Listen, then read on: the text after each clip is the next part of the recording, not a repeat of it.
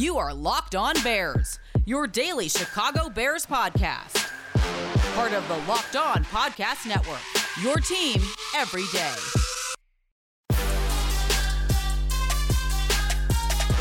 The Green Bay Packers don't look as good as their 4-1 record suggests, but it's still so hard for me to predict a Chicago Bears victory anytime Aaron Rodgers is lining up under center on the other side of the field. This is Locked On Bears, and I'm your host, Lauren Cox. I'm an analyst for Pro Football Focus, and I'm here to bring you your daily, in-depth Chicago Bears news and analysis. You can follow me on Twitter at CoxSports1. You can follow the podcast on Twitter at Locked On Bears. You can like Locked On Bears on Facebook, join the Locked On Bears Facebook group, and make sure that you subscribe to the Locked On Bears YouTube channel to keep up with all of our video podcasts as well. Thank you for making Locked On Bears your first listen every single day. We're here for you 5 days a week, and on today's podcast, it is Crossover Thursday, our weekly crossover podcast with our friends on the Locked On Podcast Network for the Bears' opponent each and every week. Today, it's Peter Bukowski from Locked On Packers, a man a lot of you listeners of this podcast love to hate, but I do my best to try and keep Peter in check a little bit on these crossovers, and I think he's got a pretty realistic grasp of where the Packers are at this stage and honestly where the Bears are. And so we'll go through some of the different matchups in this game. We'll get some intel on what Green Bay's got going injury-wise on their offensive line and on defense and where some of those deficiencies might lie and what we should still definitely be keeping our eyes on Sunday.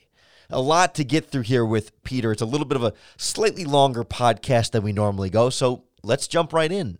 Welcome into this crossover Thursday, Locked On Bears, Locked On Packers divisional crossover. Lauren Cox from Locked On Bears alongside Peter Bukowski from Locked On Packers, getting ready for what I think is going to be, they're always fun Bears-Packers matchups, but this one for me in particular carries something a little bit more here when you've got everything going on with Justin Fields and, of course, sort of the back and forth with Matt Nagy and the ups and downs of this Bears team and some ups and downs with this Packers team, too. And I think there's what feels like a lot of unknowns coming into this matchup. Peter, thanks so much for joining us today. I guess where's your confidence level right now in Green Bay? They are 4-1, but they've had some bumps along the way and maybe hasn't necessarily played a bunch of top contending teams on the schedule. Yeah, it has been an uneven season to be sure. And what has been modus operandi for me and a lot of people who cover this team is to take a lot of the things that we look at and just say, okay, since week one, what has happened? Because week one was so far outside of anything that we have seen since. It resembles nothing like we saw last year. And so I am inclined to just say, okay, that was preseason week 4. We're going to throw that out. This is the Jaguars beating the Colts in week 1 last year. I believe they haven't won a game since that game. The Jaguars haven't. So it's one of those things where it's just like, that's going to seem really weird for a long time. It's going to pull down all of their statistics all season. And you're seeing it already, even after 4 more games.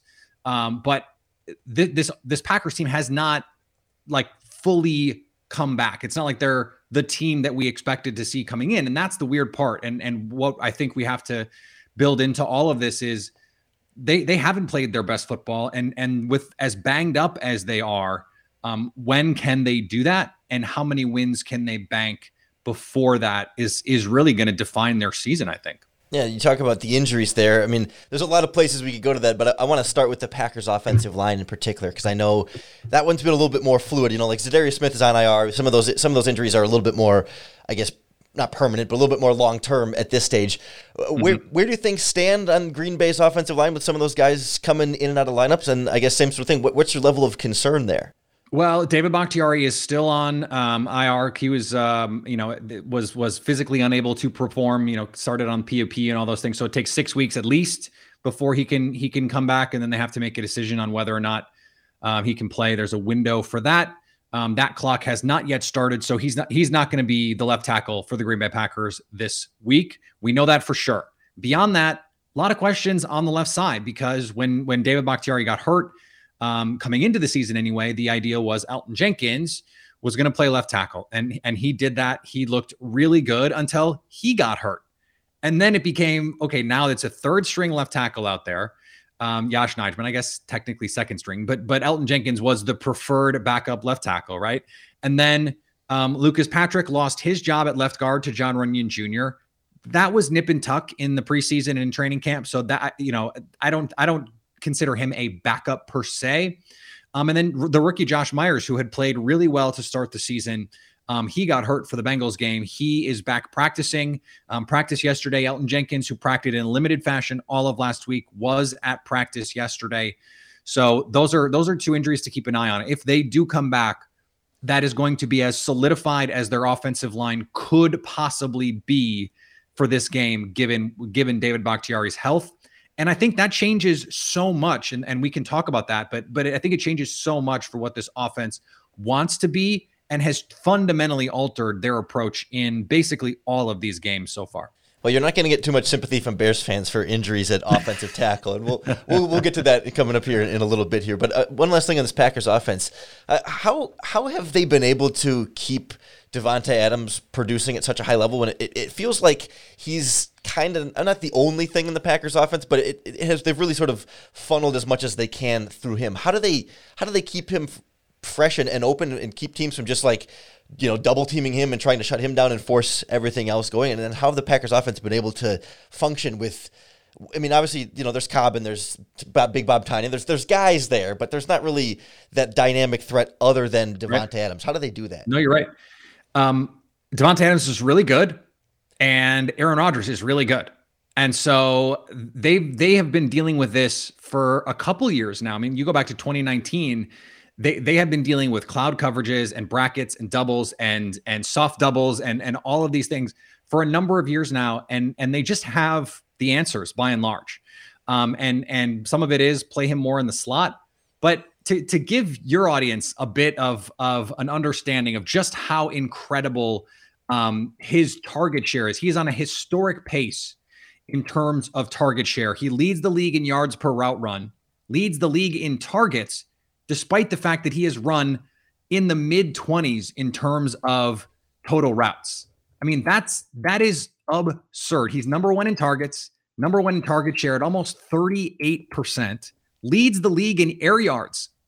He leads the league in target share, which I said, leads the league in receptions, leads the league in receiving yards, and in completed air yards. So it's not just after the catch. They are pushing the ball with him down the field. And I think that's the thing, Lauren, that Chicago is going to have to be most concerned about, because underneath, Davante is basically unstoppable. On little in-breakers, those slants, those glance routes, those bang eights, you're just, unless you have three guys basically over there, it doesn't matter because of the pinpoint accuracy that Rodgers can play with and the ability for Davante to win on the release. You're not going to press him.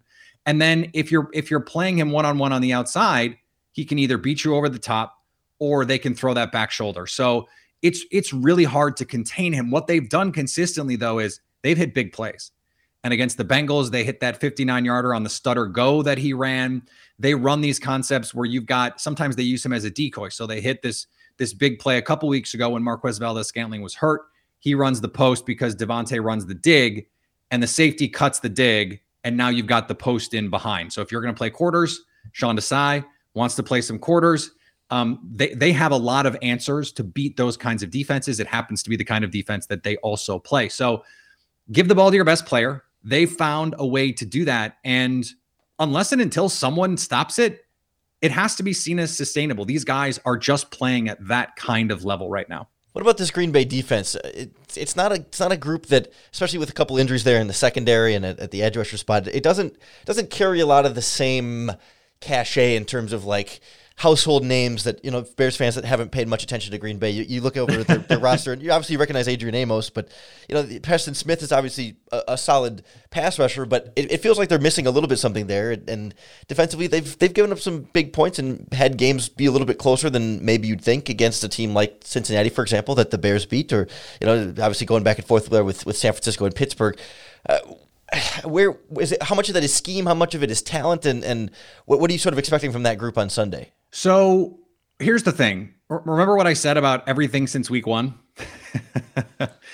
Since week one, this defense is 12th in EPA per play, and they're 8th against the pass in EPA per play. Early in the season, they were not generating much pass rush. Even with Za'Darius Smith playing in week 1, Kenny Clark has been playing at a Pro Bowl level, if not an all-pro level, been one of the best interior players in the league. He is the only interior defender in the top 10 in pass rush win rate and run stop win rate. Overall, this team went from the mid to low 20s in pass rush win rate to their 11th right now, and they're 10th in run stop win rate. So they've made some changes under Joe Barry. They play some more tight fronts, things that the Bears fans are going to be familiar with. They have been rejuvenated. I don't even know if you can say rejuvenated, because in order to be rejuvenated, you need to have been juvenated at one point. But at linebacker, Devondre Campbell is playing at a level that we have not seen a linebacker play in Green Bay for a very, very long time. Maybe like there was a year stretch where Desmond Bishop was a heat-seeking missile and they won the Super Bowl.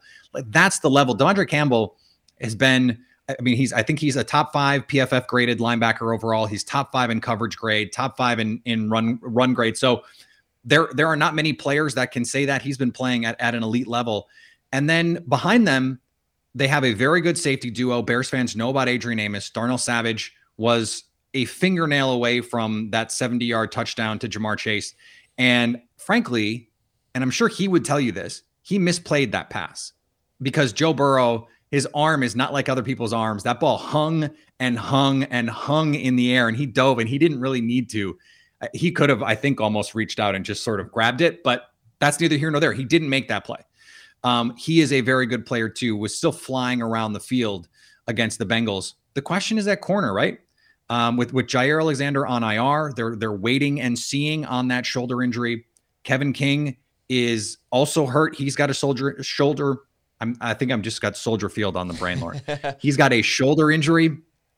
I don't expect him to play. They brought in Russell Douglas and Quinton Dunbar. Quinton Dunbar has a history with Joe Barry. They played in Washington together. And then Eric Stokes has been outstanding. For everything that Jalen Johnson was for the Bears last year as a rookie, Eric Stokes has been that this year. He runs a 4.28 40, a 43-inch vertical jump, and that explosiveness plays out on the field.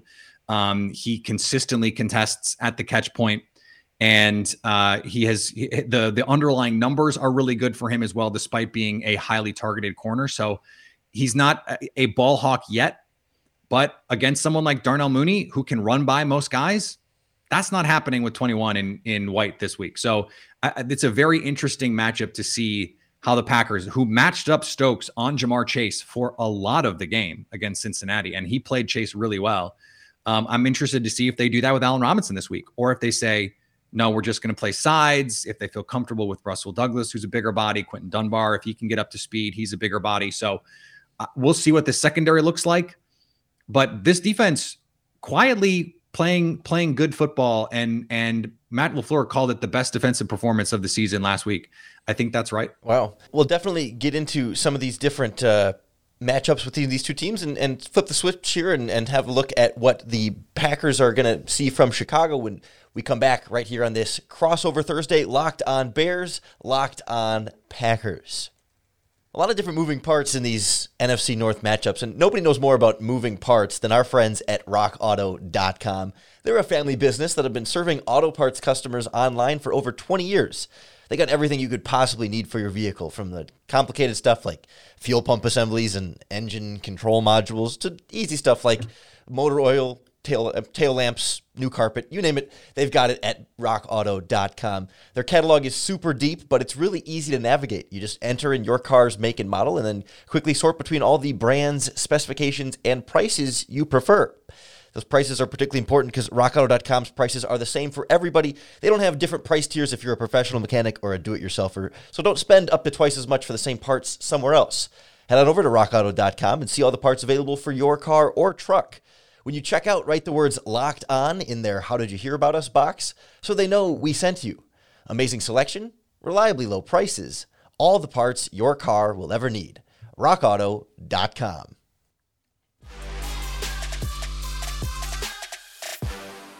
What a transition, Lauren. That's why they pay you the big bucks. That was tremendous. I was just like, I gave you the stink face on that because I just wonderful. I loved it. So let's talk about this Bears team because this offense, not a lot to love right now.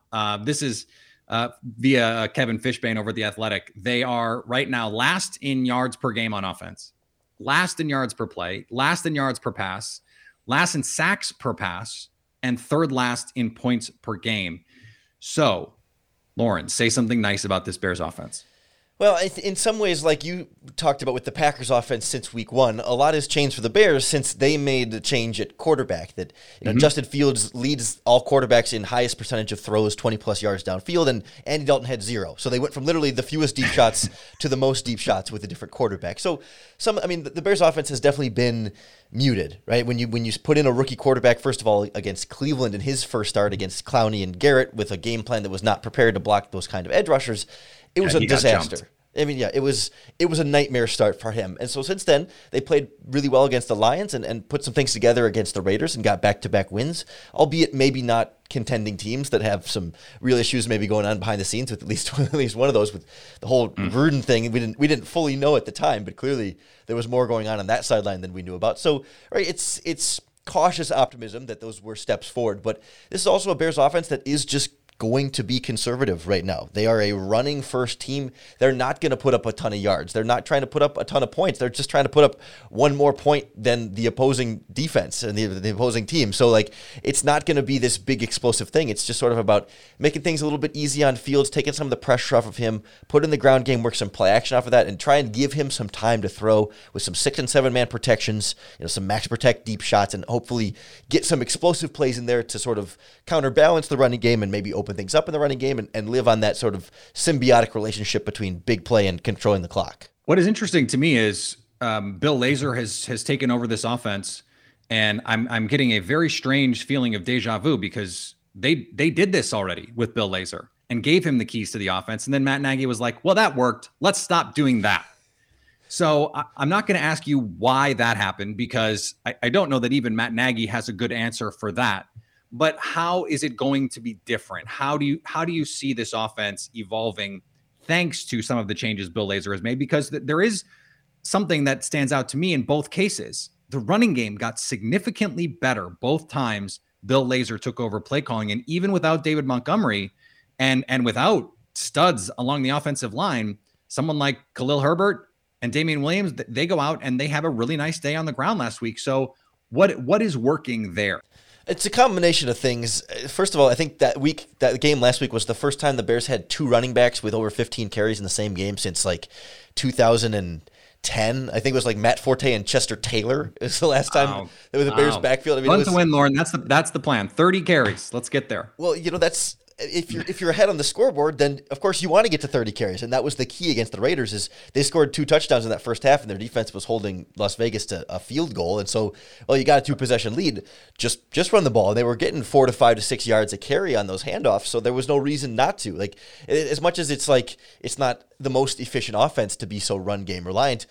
The whole point was that they had a lead, so they didn't need to open things up in the passing game, and that was true against Detroit too. They've been a team that has been able to play from ahead with some early success against Detroit and against the Raiders. But the difference is with Lazor, to get back to your point here, some of it's more of a commitment to the running game, but it's more of an offensive identity thing too. So Nagy was always very quick to abandon the run if it stopped working, or the second quarter he'd just get really super pass heavy, and it would end up hurting sort of some of that offensive rhythm. But the other thing that Lazor will do with it is it's much more built into the rest of the offense. So they'll really get heavy with 2 or 3 tight ends. They've been bringing in Alex Bars, a backup offensive lineman, as an extra tight end, extra offensive lineman, even putting him in motion sometimes just to, show different looks to the defense. And it's then they'll build play action off of that. And then they'll take those same heavy personnels and spread you out into 5, a 5 wide spread look, but still with, 2 running backs or 2 tight ends on the field, right? So it's all of a sudden there's more of a rhyme and a reason to why they're running the ball. There's certain running plays that the play action will actually match the running play instead of just a token shotgun play action where it's not really they're not run blocking. It's not really a real threat. It just felt like for Nagy, the running game and the play action off of that was always a little bit more show as opposed to something they really intended and wanted to be a part of their offense. And so then when you build some deep shots and some max protection off of that, that's sort of where Bill Lazor has kind of found a staple, and then just adding little dressing to that sort of under center power running, I guess it's zone running, but under center physical running of this Bears offense. This is something that you and I have talked about a number of times over the years, and that is the Matt Nagy offense has always, to me, looked like an assembly line of plays rather than an offense. It has never looked like a cohesive offense. And at first it was, well, that's Mitch Trubisky's fault. And at a certain point, it's not Mitch Trubisky's fault when it's still happening with Nick Foles, when it's still happening with Andy Dalton. And now it looks like a real offense. It looks like there is an intention to every play that is called. And, you know, they're playing to Justin Fields' strengths a little bit more. I think that is something that certainly with the way their defense is playing, and I want to get to that next, that you hit a couple shots, run the ball, and don't turn the ball over. I mean, that's you can win 8-9 games playing that way, and even with a rookie quarterback. Let's flip to that side of the ball, because a lot of the names pretty familiar. Akeem Hicks, Khalil Mack, Roquan Smith, Robert Quinn, Jalen Johnson quickly became a familiar name, Eddie Jackson. But the defensive coordinator is new, Sean Desai, and he is, by all accounts, a rising star in the league. How can we expect to see differences in this defense, even though a lot of the personnel is similar?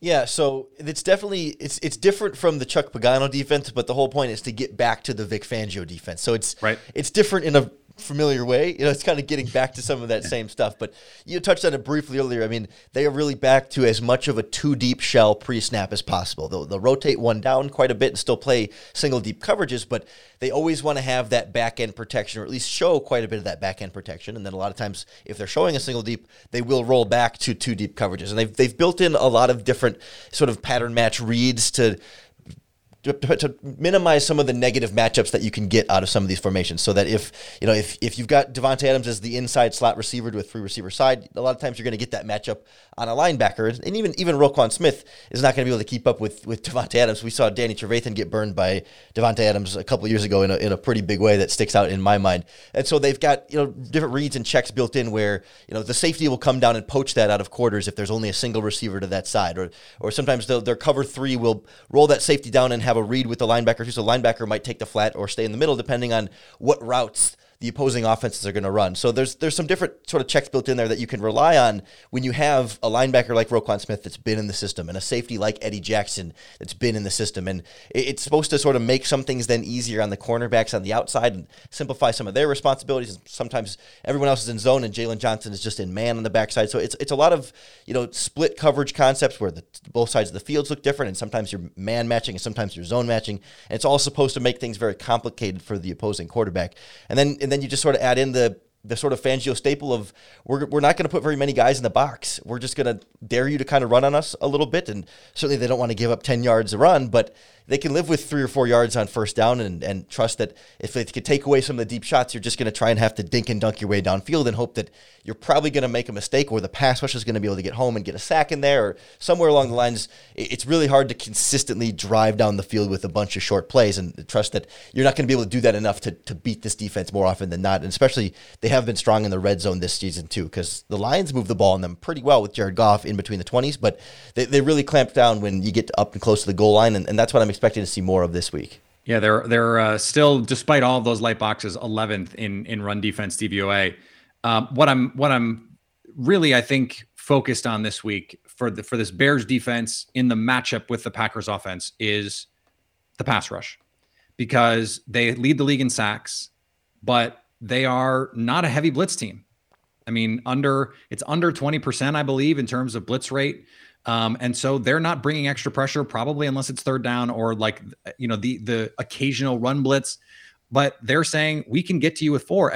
And by and large, they can, because Khalil Mack is back to being an ass kicker, and Akeem Hicks has always been one, and Robert Quinn is a really good player. So do you think in this game that they'll continue to just say, we're going to rush 4, we're going to drop our 7, we're going to play our 2 shell, and you're not going to beat us deep. If you can run the ball on us, God bless you, but we're not going to let you create plays down the field with Davante. And we think in enough of these situations, we can get pressure to make things difficult for you. Yeah, that's the game plan 100%. And I think where that hasn't worked for the Bears is when they've missed tackles, and they've missed far too many tackles, and Eddie Jackson's been an issue there. The cornerback spots, not named Jalen Johnson, have been some issues there. Even Roquan Smith and Alec Ogletree, the other linebacker. And now Danny Trevathan's back from injury and kind of rotating in, so they're doing this 3 linebacker thing. But I will say, too, Desai's gone to more of a lot more dime packages with 3 safeties and being a lot more creative with where he's going to let Eddie Jackson roam a little bit, especially on the backside of coverages where maybe he's not as directly responsible for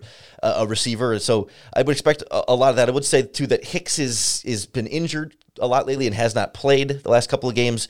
Eddie Goldman has kind of been in and out of the lineup too, but they've gotten a lot of great success from the different rotational guys up on that defensive line that they've allowed them to stay flexible. And one of the big things Sean Desai has been doing that Chuck Pagano didn't do as much is moving his pass rushers around. So they'll show a lot of different weird fronts and different, they'll show a lot of blitz and not bring much blitz when they do show it, but they'll put Eddie Jackson up on the line of scrimmage. They'll put the 2 defensive ends, Quinn and Mack, together on one side and run stunts with them, or they'll go, 3 defensive linemen all to one side and the edge rushers on the other side, and really challenge the things a little bit more from a protection standpoint. It's not challenging you because there's too many rushers for you to pick up, but it's just, okay, which side are you going to slide to? Are you going to slide towards the one where Khalil Mack's one-on-one with your backup left tackle, or are you going to slide to the side where there's 3 or 4 pass rushers lined up and try and make you pick your poison in a more difficult way? Well, and then, of course, bring pressure the opposite way. You always playing with the rules. Okay, we think you're going to slide left, which means we're actually not going to be coming with extra men on the left. We're coming on the right, or whatever it is. And so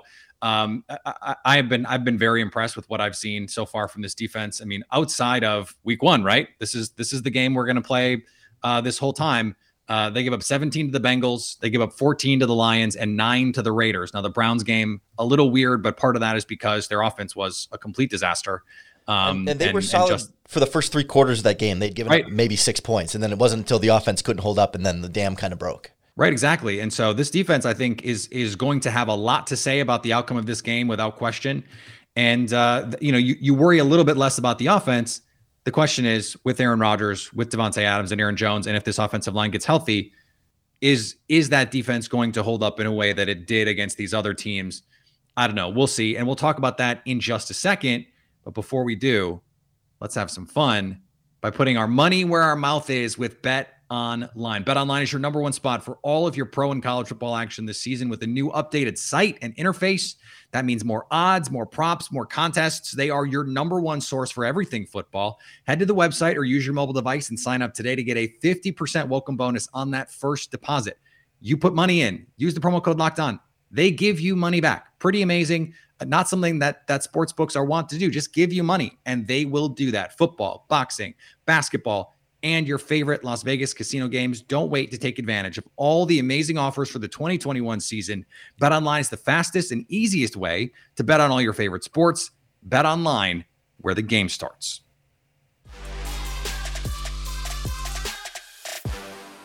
So, Peter, when you look at this matchup, Bears and Packers, what stands out to you as the, I don't want to say the X factor, but where are you seeing this game decided? Is it purely in the trenches with these pass rushers and the offensive line, or both of these secondaries have similar concerns too in terms of cornerbacks and maybe having one solid young guy and some real questions around them? Yeah. Where do you think this? What do you think this game hinges on? Well, it's interesting that you mentioned that, right? Because both secondaries are similar in that the safeties you probably feel pretty good about in pass coverage, and the corners you have some questions about, right? Now, obviously, Jalen Johnson is on a different level than Eric Stokes at this point in terms of what he's proven in the league, but beyond that, some questions about depth. The difference is one of those defenses is facing Justin Fields, and one of those defenses is facing Aaron Rodgers. So that's an X factor in that way, where it's like, okay, they have these similar potential weaknesses, but the degree to which their opponent can take advantage of those weaknesses is not the same. I think when you look at it in the trenches, that was the first thing you mentioned, and that is, we do our question of the week here on Locked On. That was my question of the week. Can the Packers protect Aaron Rodgers? And I said this on Twitter. If the Packers protect Aaron Rodgers, they win. That I think, to me, it is that simple. And if they can't, that becomes then a problem.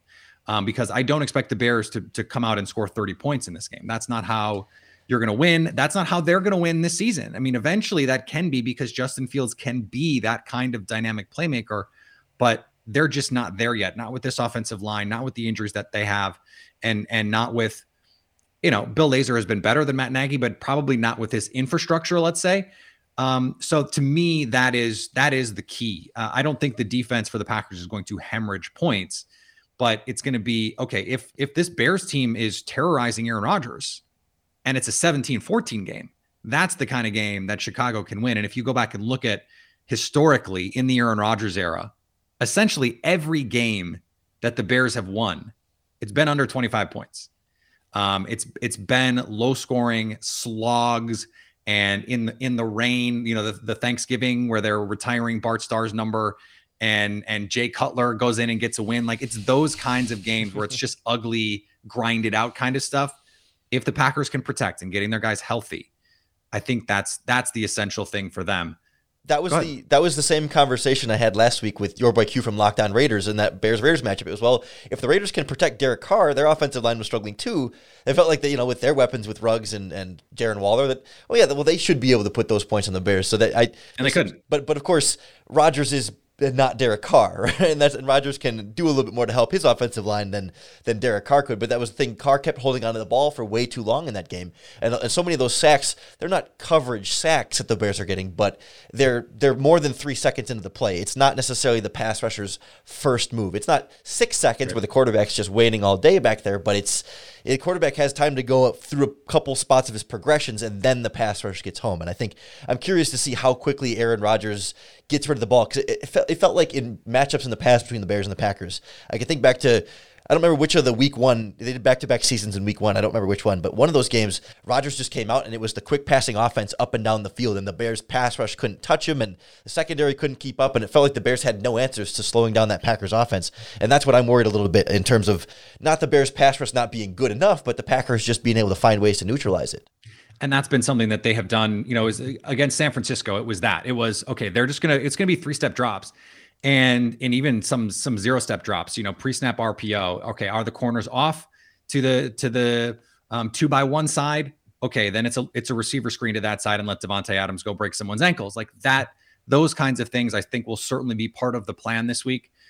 For you offensively with Chicago, if the Bears have to get to, let's say 24, what is the path for them to getting there?